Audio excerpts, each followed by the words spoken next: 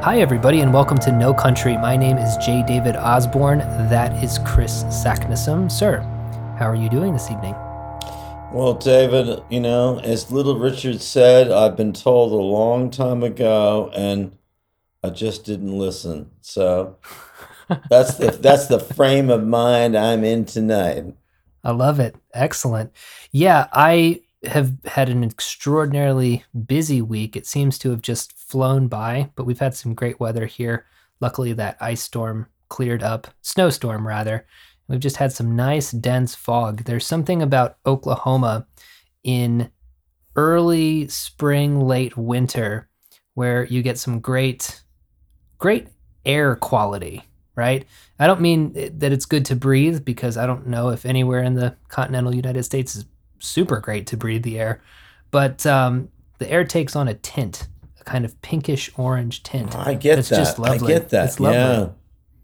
It's like the magic hour times 10. But Chris, if you wouldn't mind, at the top of the show, I forgot to do this last time, so I'd like to do it today. I'd like to do our call to action very quickly. Folks, we've been getting more downloads than we had the last time I asked you to do this, so we know that we're doing something right. We really appreciate you listening. Chris and I put a lot of effort into this show because it's something that we believe in, and frankly, it's something that we have a lot of fun doing. But we would like more people to be listening. Surprise, surprise. So if you wouldn't mind, I will put a link in the show notes. Please do leave a review on iTunes. That helps other people see the show. It's an algorithm thing. I'd be lying if I said I understood it. But reviews would really help. Also, if you're listening to this on the JDO Show pod feed, I would appreciate it if you went to nocountrypod.podbean.com and subscribed there, because eventually that will be the only place where these episodes are.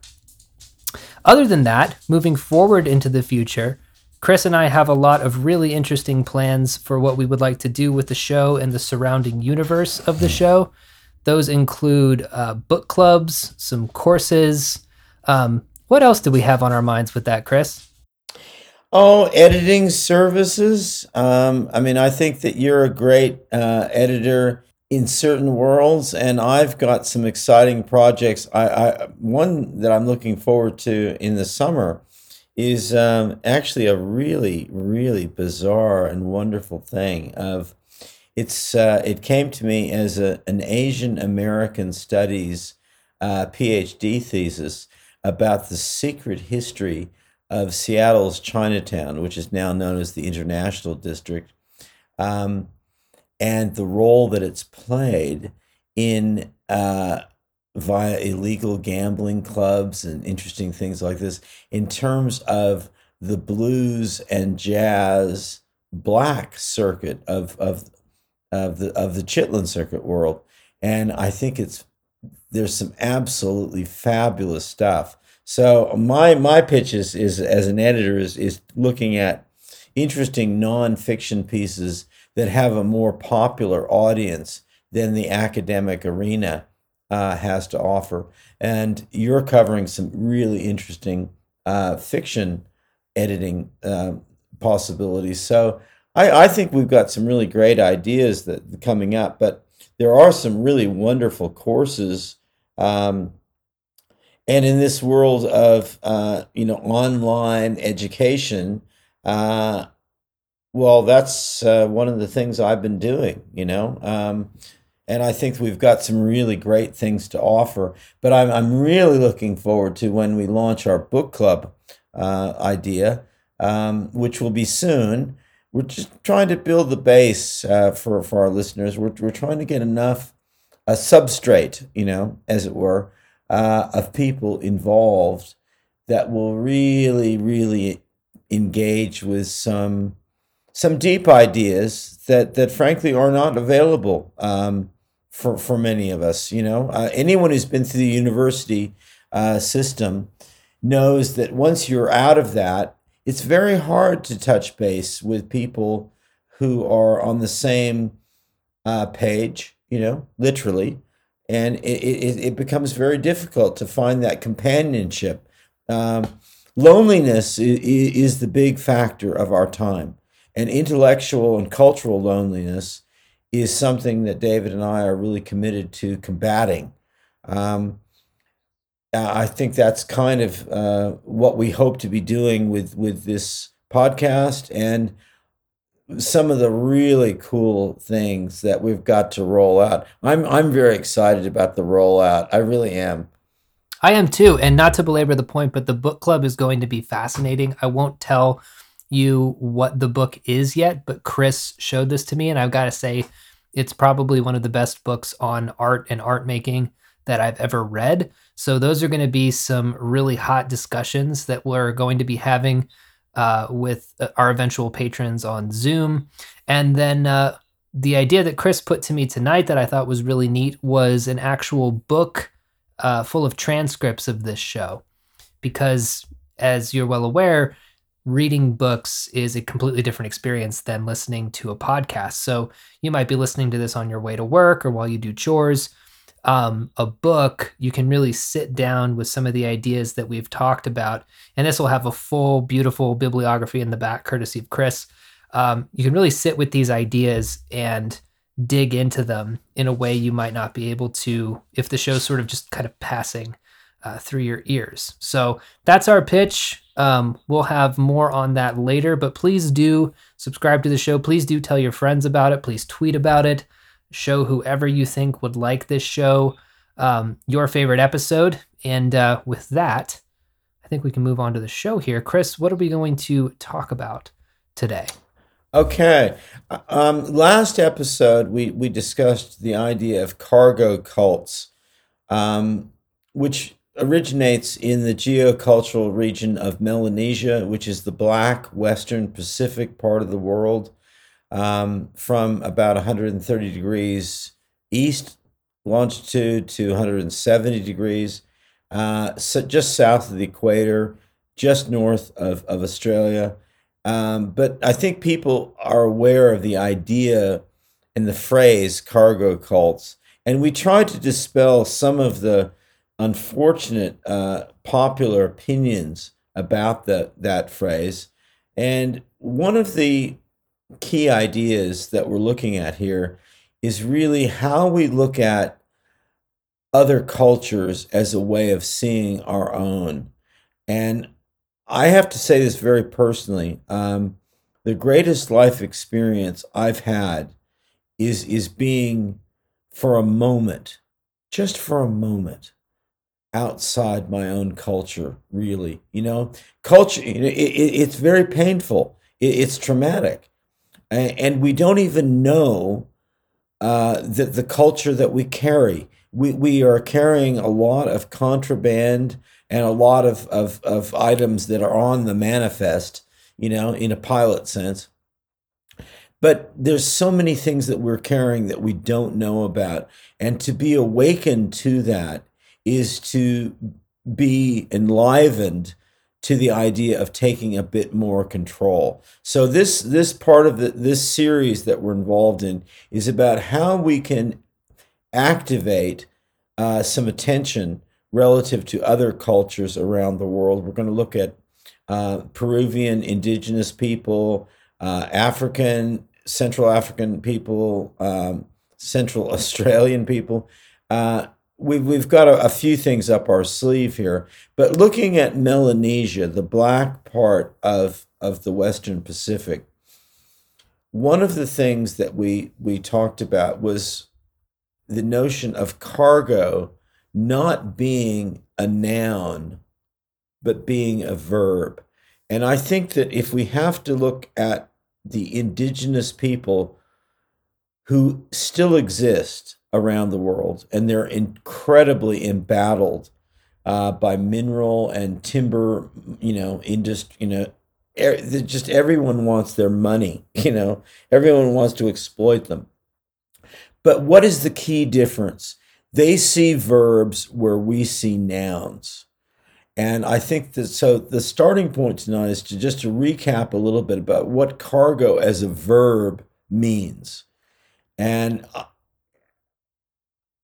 that's something I think that we can all relate to, really, because what are our relationships? They're dynamic, they're tense, they're strange, they're difficult. They're something that needs constant affirmation. I mean, that old cliche of call your mother, what, well, why do you need to call your mother? I mean, it's your mother. She should know everything that you're thinking, right? Why do you need to call her? Why do we need to reach out to our friends, our real friends? And why do we need particularly to do that during this, COVID masked time? I mean, I found, and I'm sure you have, David, and I think our listeners have, we've rediscovered some relationships that we took for granted. And that is the idea of cargo, of constant trade, constant interaction. These relationships don't just exist. You don't sign a contract and have a deal. You have to build them all the time. You know. Yeah. It really makes me think of a busy port with a bunch of ships, with a bunch of cargo being exchanged, and it does. I've been thinking a lot lately about some of the friends who I don't really speak to a whole lot since the COVID thing happened.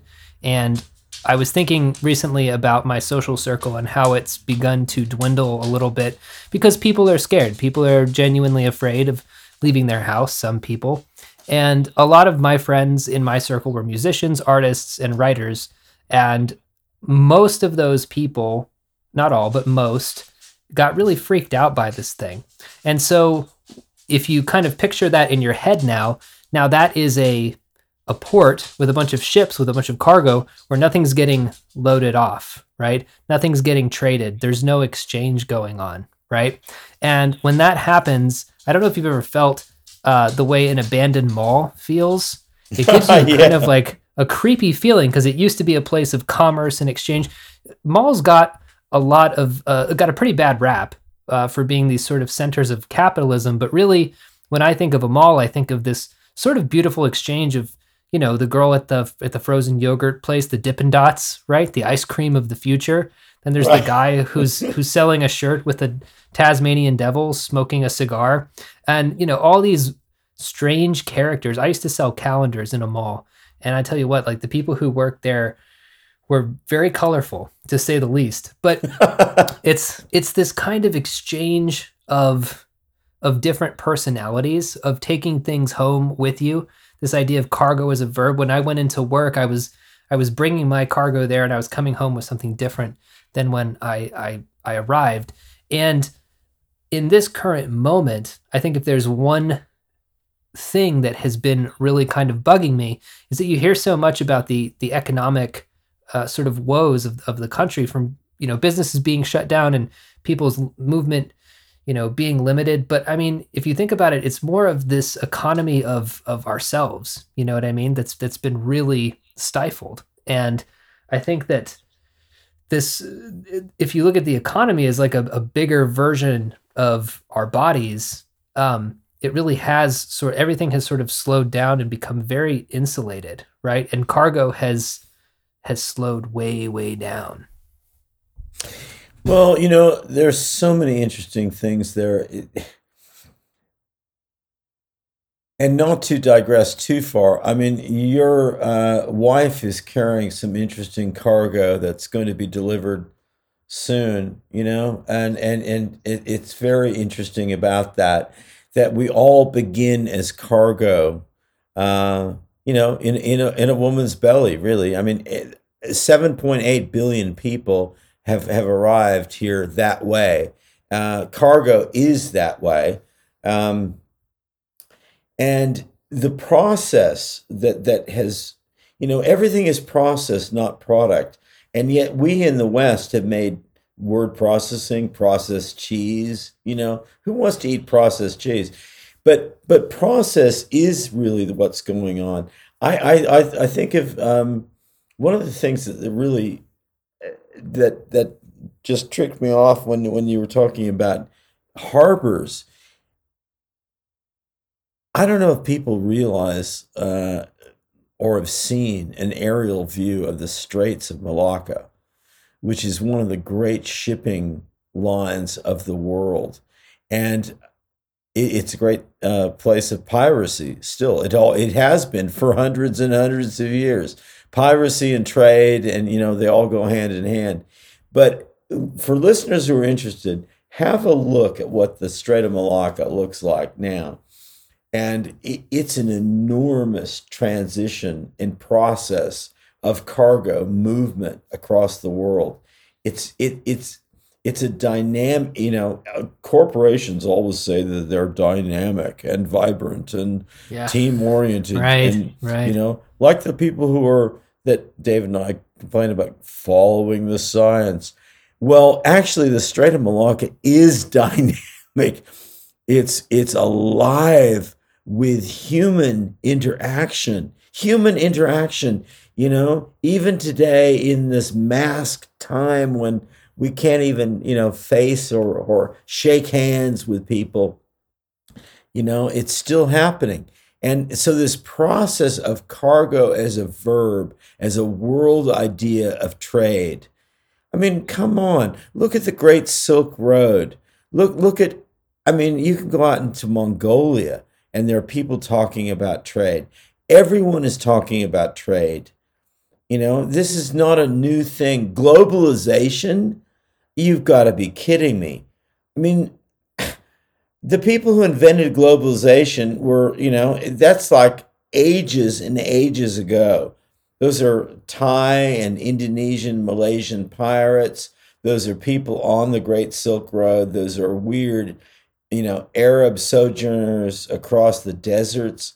I mean, we've been doing world trade and globalization and multiculturality the entire time. I don't know how people think that this is new, Yeah. These interactions that you're talking about too bring to mind a book by Anna Singh called The Mushroom at the End of the World. Are you familiar with this book? No, I'm not. It sounds like a great title, though. Yeah, it's a fantastic book, and it's about the trade of matsutake mushrooms, which are considered a delicacy, particularly in Japan. And what Singh does is actually follow the multinational both harvesting and trade of this mushroom. So you get everything from there's Hmong kind of jungle guerrilla fighters, right? All the way to gourmet chefs in Japan, and you go to Europe, and it's this globe hopping kind of almost adventure book. But what Singh is really doing is she's looking at a concept that Donna Haraway talks about. Donna Haraway has this word that I think has a lot to do with cargo, and that is responsibility, right? She breaks that word up into two, right? So it's when she's looking at things like climate change and the way that we interact with ourselves and our communities and the world at large, she talks about a concept called responsibility. And it's the only way I feel like I can really talk about these things is through visual anatomy. So there's that port again, right? And there's this concept of things flowing back and forth, right? Dirty, smelly, sweaty people coughing and laughing in each other's faces and, trading things of different size for other things of different size. And I don't know. I think that the concept of responsibility might be a good sort of addition to our cargo discussion here. I think that is true, and I think the excitement of port as an idea, and let's really look closely at that word, because it is so powerful. Portability, it's the opening. I mean, we're all looking for ports, and who can actually? I mean, you and I both live in landlocked areas, but there's something about being in a port environment that is just electric. You feel it. You feel it. You feel a deep connection to the history of the entire human geography. I mean, Dakar, the westernmost city in Africa, And I'm not a great fan of the Atlantic. I think we talked about that in an earlier episode. I'm more of a Pacific Ocean sort of guy.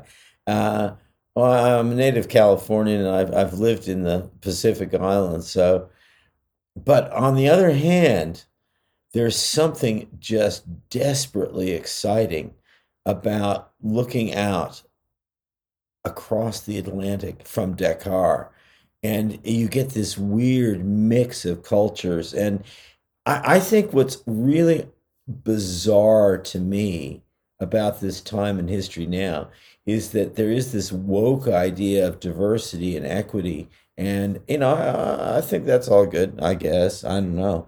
But uh, what are people talking about? The whole human history is a mingling of just incredible cultural diversity. I mean, the entire Indian Ocean is just a mess of piracy and trading, legitimate trade. You can't separate. The first thing when I went out on this, it was a big Zodiac life raft with Mercury motors and automatic weapons, not semi-automatic, weapons, real automatic weapons. And the Malaysian pirate said to me in Malaysian, "We are not pirates." It's like, oh, okay, right. You're not, of course you're not pirates. Of course yeah. I mean, it's just, it goes without saying. So this idea of cargo and culture, they're one and the same thing, and they've been that way from the very beginning. From the first moment that people started to worry about, well, we don't have everything we need, and some other people have some things that we do need, but we do some things well. Let's trade, and let's do some intermarriage, because we don't want to have people marrying their brother and sister. Right. It's Let's think getting about out that. there into the world. Yeah, it's getting out there into the world, right? It's not being afraid to get out and talk to strange people and interact with strange people and have conflict with strange people, right? You're mentioning port cities, and I encourage anybody who has a little bit of time on their hands to do a YouTube rabbit hole on what's going on over in Lagos in Nigeria. Right. That is a fascinating city. Seems a little sketchy if you ask me, but also a little. But also just isn't it fascinating though? Doesn't it feel? Doesn't that danger feel kind of interesting? At least from the comfortable distance of where I'm at near Oklahoma City. There just seems to be a vibrancy to that. Now, again, we don't want to run the risk of sort of romanticizing what's going on with people who are in some serious poverty for some reasons that are not their fault. But at the same time, there does seem to be a kind of an interesting, very human act of both cargo and culture, and both at the same time going on in a place like Lagos. Oh, I'll go further. I think everyone, white or black or whoever, has a moral imperative to go to Nigeria. I think it's one of the hubs of world culture. It's certainly the hub of an enormous number of oral traditions. I mean, rap wouldn't exist without Nigeria. There's a lot of art that wouldn't exist without Nigeria. It's a crazy, messed up place. There's no question about that. But I guarantee anyone, it will wake you up. Talk about woke. People are woke. Well, actually, go to Africa. That's a good way to get woke. Yeah. No, Africa fascinates me. Yeah, it fascinates me, and I would love to definitely visit that one day. But since we're going over some concepts that we talked about in part one, and I think that this is a great idea. I think that there is a lot to flesh out in that episode, and there were things that I wanted to get back to. So this is fantastic for me. There are a couple of concepts that you mentioned that I wanted to to put to you, and just hear you kind of riff on them, if you wouldn't mind. So the first one was the idea of no fortress, no siege, right? And so in the context of where we are today, practically, what is that?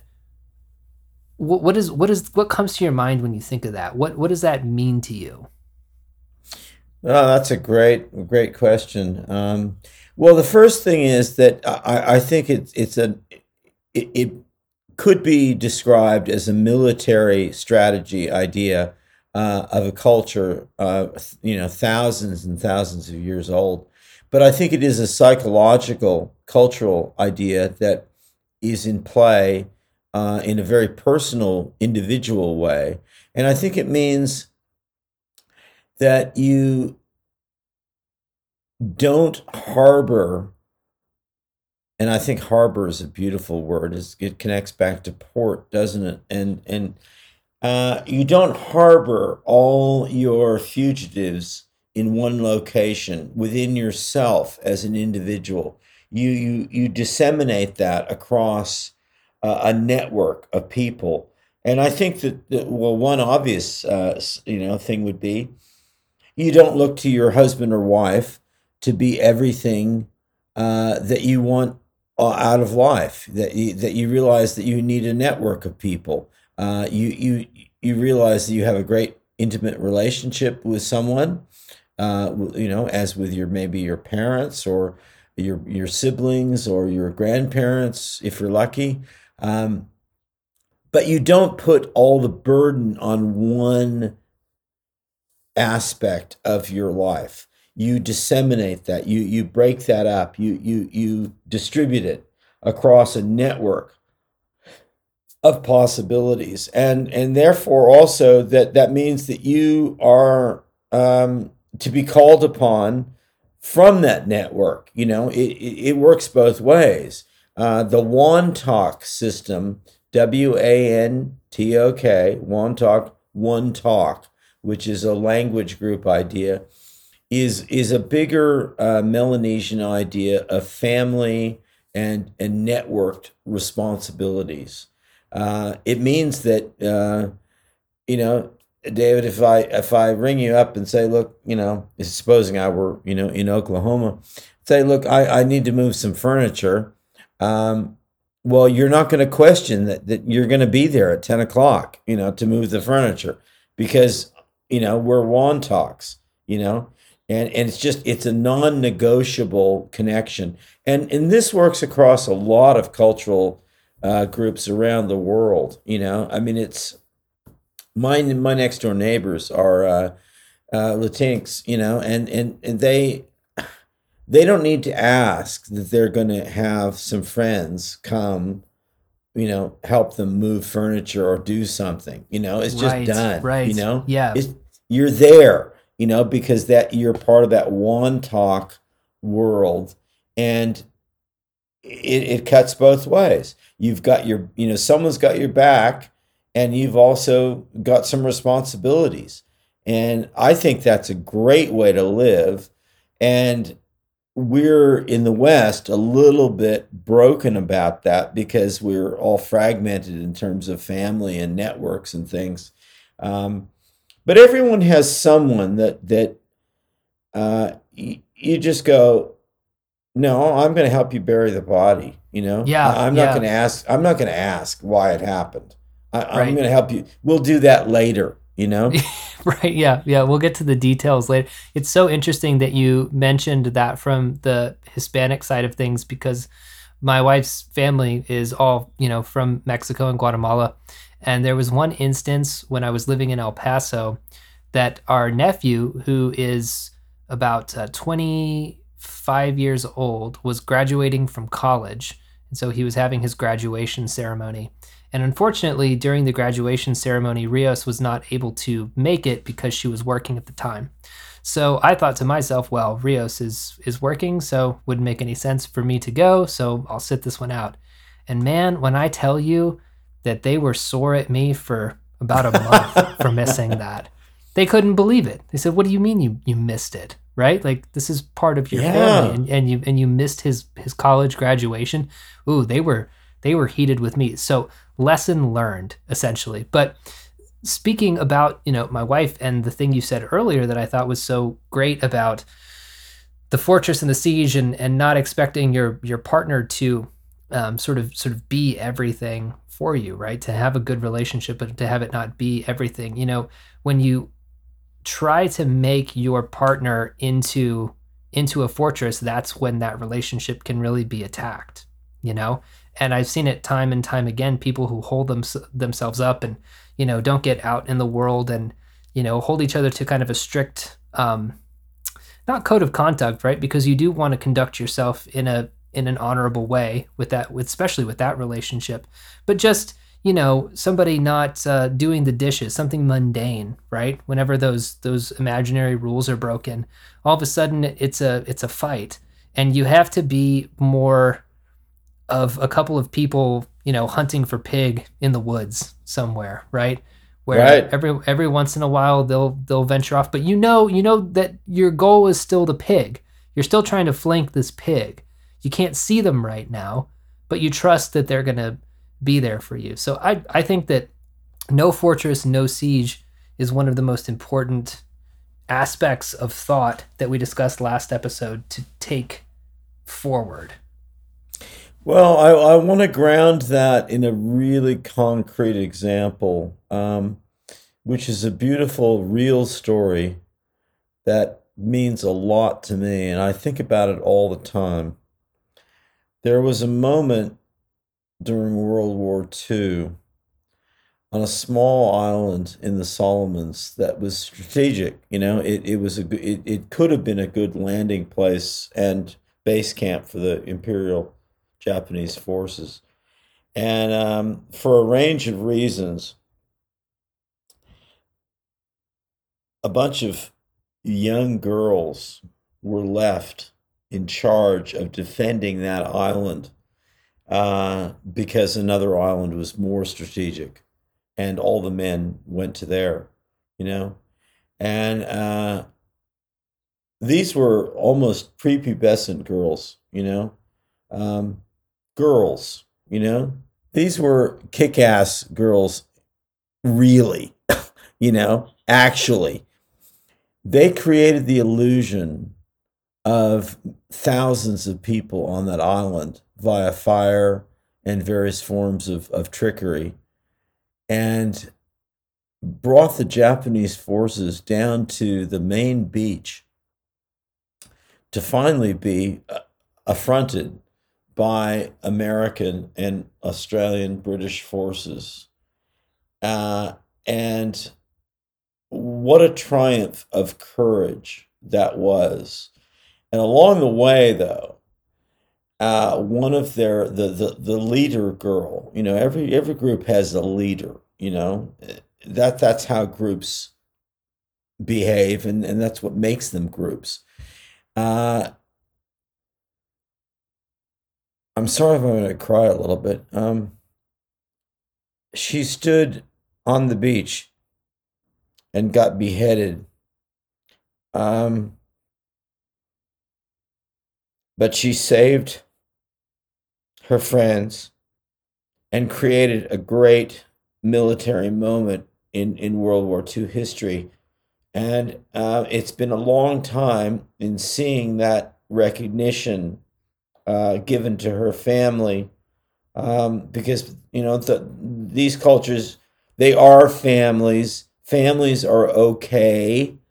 It's okay to carry on in time, and she was finally given the recognition that she deserved. But imagine the courage of a 13-year-old girl standing proudly while hiding the military machinations that her group was involved in, and then getting her head cut off. I mean, it's just a beautiful sort of moment of courage, and just, I don't know. I think about her all the time.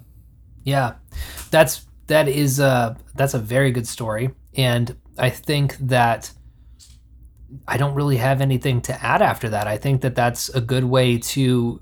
I hope people take that with them, and I hope that they think about the fortress and the siege and teamwork and community and spreading things out and trusting each other and being able to work together.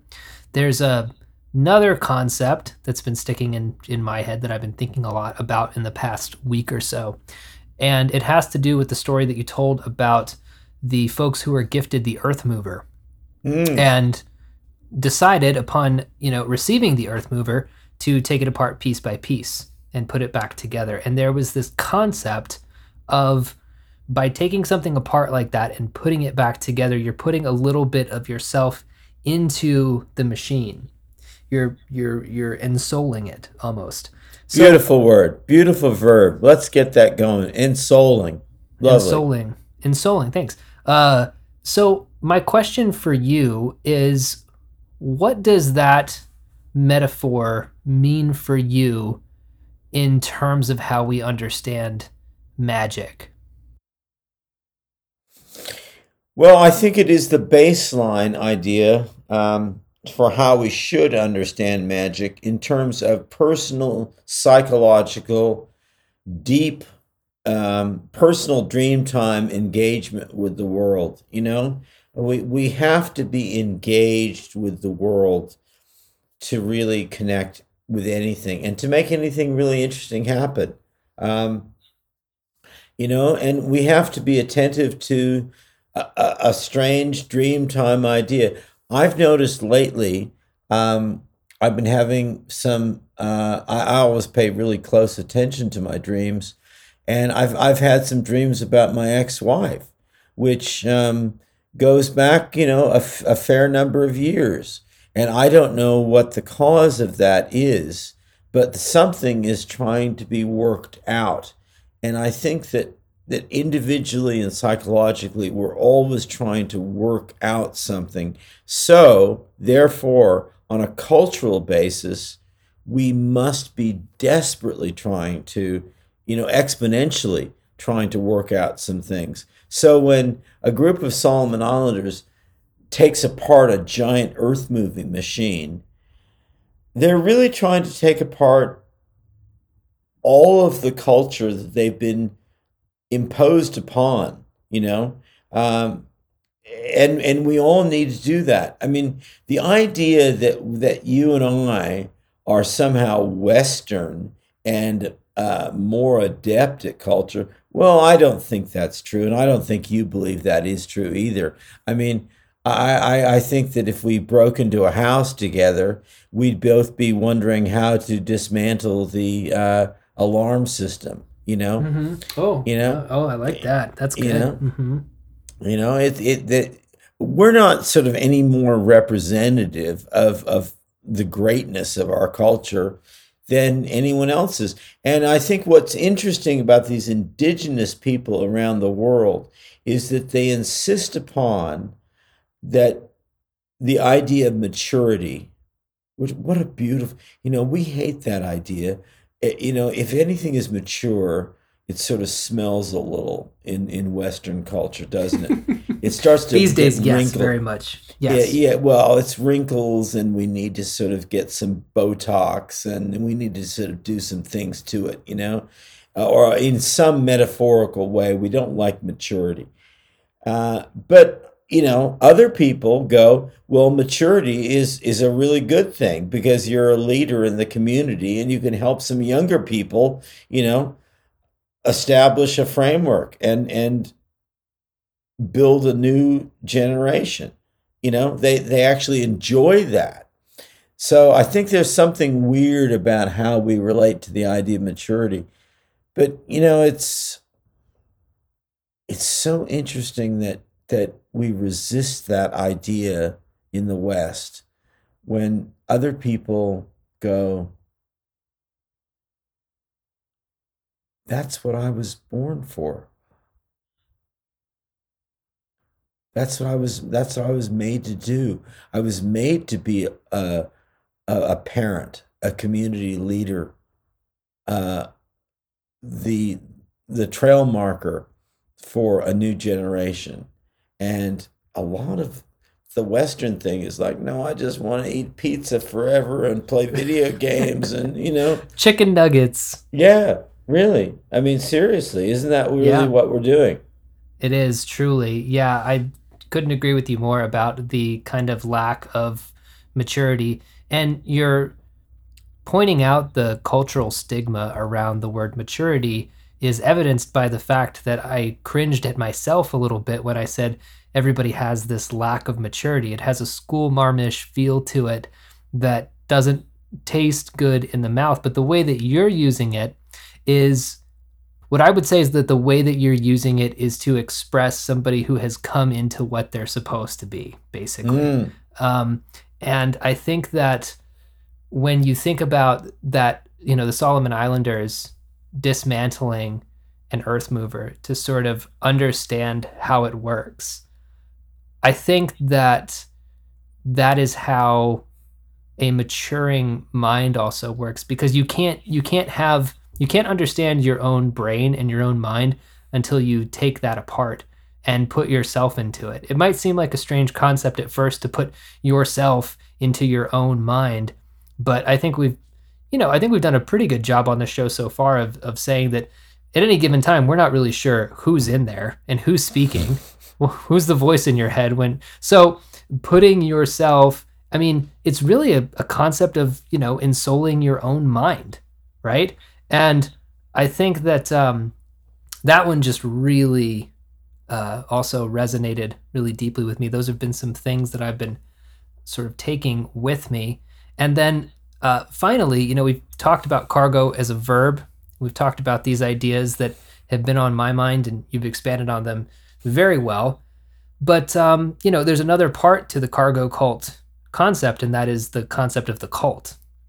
And you have some indeed. very interesting things to say about this idea of a cult. What does a cult mean to you? A cult, not occult.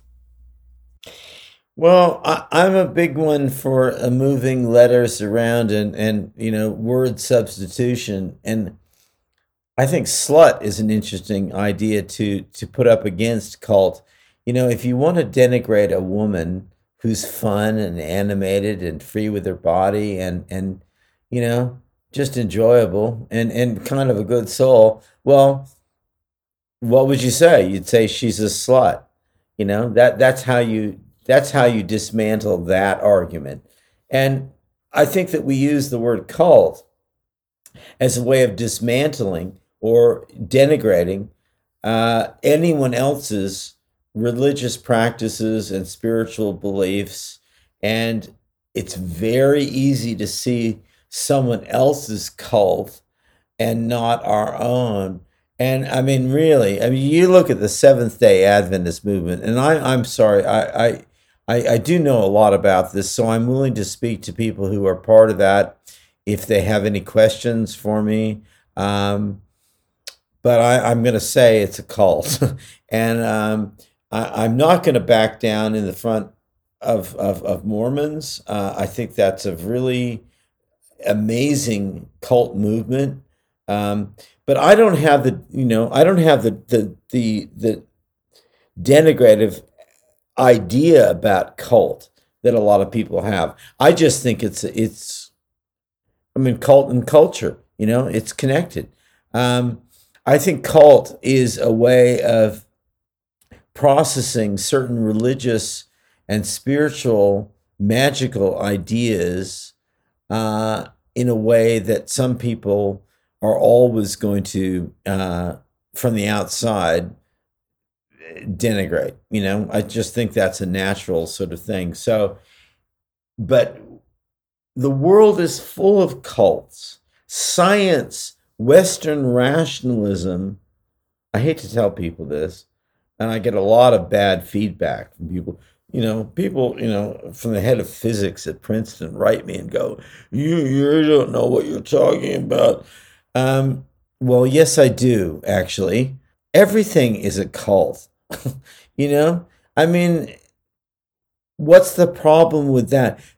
The problem is that there's a rhetorical argument that the word cult denigrates and permanently dismisses something as a worthwhile idea, and that's bad rhetoric. That's bad rhetoric. That's not good physics science from a Princeton, advanced studies point of view. I'm not going to listen to that. The word cult in general is interesting to me because it feels like a valley to me, right? The U feels like you're kind of going down, and then it kind of comes up with the L and ends on that sharp T, right? So it feels like a kind of swooping motion. And whenever I think of cult, I think of somebody going down into the depths of something, going down a rabbit hole, if you will, and then coming back out the other side with some kind of greater clarity of purpose, of how the world works. Now, of course, not everybody gets out of the cults, right? There are organizations that you and I both know of, and probably everybody listening knows of, such as Scientology, which people get notoriously sort of stuck in. And I think that when you think of the word cult in a negative aspect, those are the first things that kind of come to mind. But I love the idea of cults. One person's cult is just another person's way of life. You could go up to somebody and say, hey, you're in a cult, and they'd be like, what are you talking about, man? I go to this building and I sing songs with people and it keeps me from drinking, right? Like that's, if that's a cult, then I don't necessarily think that's a bad thing. Well, I mean, this is something I've thought a lot about. I mean, look at the Christian idea. Where two or three are gathered in my name, there am I. What a radical idea that is.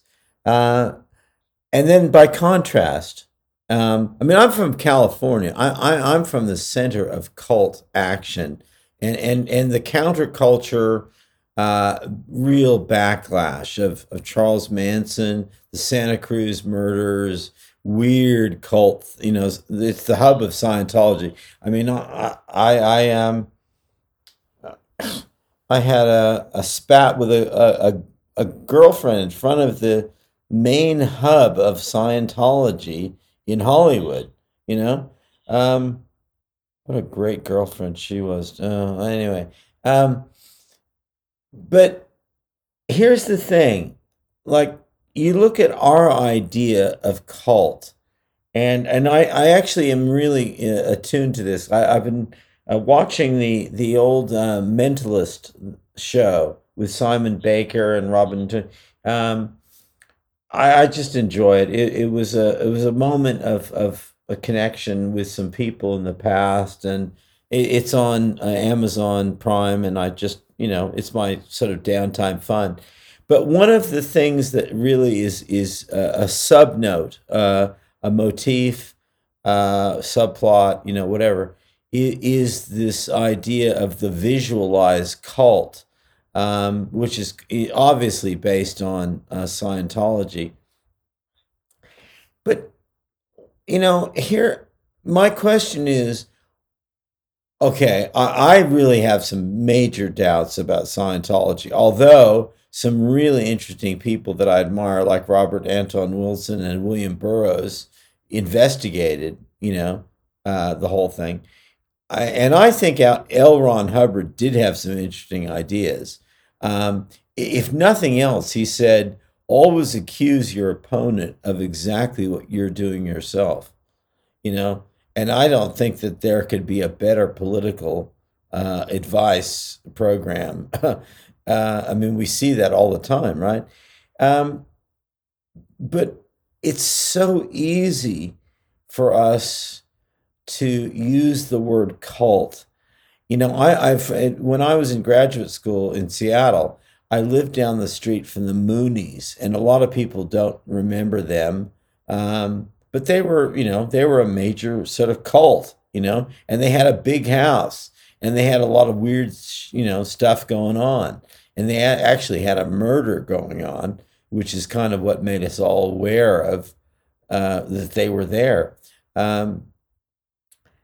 But it's easy to use that word cult to denigrate anyone else's beliefs that you think are a little bit weird. Really, honestly, are any of the major five world religions not a cult? I just don't. I don't see that. I don't see that. Yeah. Yeah. No, I 100% agree with you. And I think that, you encounter all of the circular logic and the kind of frustration of butting your head up against these questions that don't have answers. And what's tricky about those cults is that there is a lot of value to be had when you stop attempting to spread that particular religion or cult like a virus and actually go deep into its teachings and attempt to kind of sensory gnosis with what is imparted in the wisdom in a lot of those books, right? But any attempt to logically have debates about what's going on in those things is very fraught to begin with. But I think that yeah, when it comes to cults, I definitely agree with you. I think that we use it too much as a shorthand, also as a kind of side note, it is interesting these days thinking about that L. Ron Hubbard. I hope this isn't too off the subject, but I had to say it. Thinking about that L. Ron Hubbard quote about always accusing your opponent of what you're doing. What does that mean that a lot of people see Nazis everywhere these days? Makes you wonder. Just a thought, just a passing thought. Or fascism, right? There's a lot of people who are very, very focused on the kind of rise in fascism, and it makes you wonder if there's a little bit of the lady doth protest too much, right? Yeah. But yeah, no, those were the questions that I had for this one. I really like the fact that we did this episode in this way because, like I said, last episode was so rich and there was so much to kind of go into. Was there anything else about that last episode that you wanted to touch on before we start wrapping up? Well, I do want to say that this is a part of the world that means a great deal to me, and I think it should mean a great deal to the entire planet because it's so globally important in terms of environment. And it's not the Amazon, it's not the Congo, but it's in that category. And it's very, very challenged environmentally. And what I would like to say about that is that the environmental crisis, the death of beautiful marsupial creatures with big eyes, sitting in trees, who are never going to be seen again, which hurts me deeply. Because they're soft and they smell good and they fly. They can fly between trees, short range flyers. But it is the sense of a world in which human habitat, human cultural habitat, and environment are entirely linked in a way that we're not quite on that level. We've managed to distance ourselves from this a little bit in technological sort of civilization, but not for long. And we realized that with COVID and things that we're all very vulnerable. But when I first heard of New Guinea Island, the second biggest island on Earth, there were 1,500 languages, and now it's reduced to about 650. We're killing off habitat in a way that is just unbelievable. And if I had to speak about Borneo, which is the third largest island on planet Earth, I can't speak without crying. It's just a relentless destruction, and I don't know why. It is about rainforest timber and it's about Chinese furniture, but the cultural clash in Melanesia is something that I think that is really poignant to look at and is maybe a laboratory. I mean, I think it's an Eden laboratory of language and of where all human culture began. There are people there now who have been there for a long time, and what is happening to them culturally? Why are they breaking down? How are cultures breaking down? This is another way that we can look at our culture and see what's happening. Well, the first thing is domestic abuse. That's the first thing that happens that breaks things down. It's violence within an intimate relationship, a love relationship. I mean, how much more poignant can anything be? I mean, when love turns wrong, okay, that's a country western song, maybe once in a while. But we don't want that as a cultural idea, And this is what's happening now. So the environmental pressure, the destruction of habitat, the fact that people make less than 2 cents on the dollar of what is ripped off and raped off of their land value. Well, those men are completely bereft. And of course they're going to take it out, I mean, it really is it's not that complicated. So we need to really reach out to, I mean, we are going to lose within a very short time New Guinea Island, the second biggest island, and Borneo, third biggest island, as cultural and environmental habitats that rival the Congo and the Amazon in terms of oxygen production, forget the people, and I just think this is an amazing thing. I have been out in the South China Sea and seen a rainforest songbird lost because it can't hear the mating calls because of the timber mining and industry things happening. It's out to sea, and it fell into my lap. And I broke its neck and delivered it into the sea because I just didn't know what else was humane to do. Where was it going? Where was it hoping to find? Right. Well, that is a lot for people to think about. I appreciate that. I can appreciate that we ended that on that somber note, because there is a lot of value that I think people can get from these different ways of thinking. But even that term value is fraught, because you're already thinking about cultural production, right? About these ways of thinking as something that we as Westerners can sort of pick up and use like a product, right? And that in and of itself is very problematic, to use an overused term. So it's the reason why I appreciate that so much is because I do think that there is a lot of worth in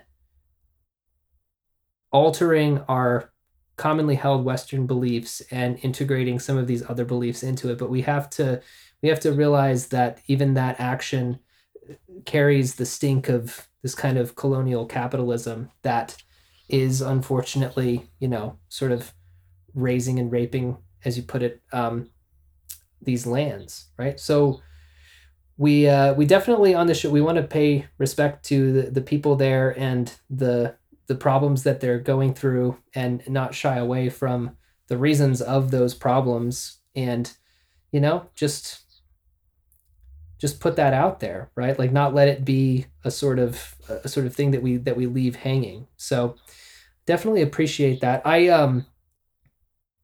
To close out the show this week, I think we have a new idea for a closing segment that that I think will sort of usher us in between these episodes. So we wanted to do some user mail. Is that correct? You told me about this. You have some notes on the shows. I don't know if you could tell me, sort of grasping at straws there, how to segue, because that's such a powerful way to sort of end the show. But I did want to get to this segment that you had mentioned. So you want to take it from there? Well, I do. One of our loyal listeners from the Southern Hemisphere reminded me of a great story that just cheers my heart no end. Do people know what a proboscis monkey looks like? They're kind of like, I guess, silly looking, The big noses, terms. right? Yeah, well, that's exactly right. But they're actually very, very clever creatures, and they're very good swimmers. They're the best swimmers, as we think of in terms of primates that we know of. And they launched a kind of guerrilla with GUR. They launched a guerrilla attack on an Indonesian resort, and I think that is absolutely fabulous. And so we support proboscis monkeys around the world. We don't support eco-terrorists or terror. We David and I don't like terrorists. We don't like people who are doing weird, violent things. But we do support some crazy monkeys taking over a luxury resort in Indonesia. I think that's really cool. On No Country, we are pro monkey harassment, right? Or harassing monkeys, I guess we should say. Absolutely. And the final thing, I think that one of the moments in my life was working with people who don't read, adults who don't read, which is very painful, actually. And it's very painful for particularly males to acknowledge that. I worked in a rural community that a major employer as a slaughterhouse just ended, and they just all the people who'd been had generations of work suddenly didn't. And I got spoken to, and she's one of our listeners, and I thank her very much for remembering that we reach out to people who don't always read. And David and I are both writers, and we're obviously very, as deep readers as we can try to be. But we also respect and are trying to connect with people around the world, from Ghana to Central Victoria in Australia, wherever. Whatever people are at, we're just trying to find them. And I thought it was really beautiful to remember that not everyone can read, not everyone can read. Yeah, that's fantastic. Well, on that note, folks, thanks so much for listening. On our next episode, we are going to talk about some different indigenous ways of thought. And hopefully the episodes can be as good as these two. But thanks so much for listening.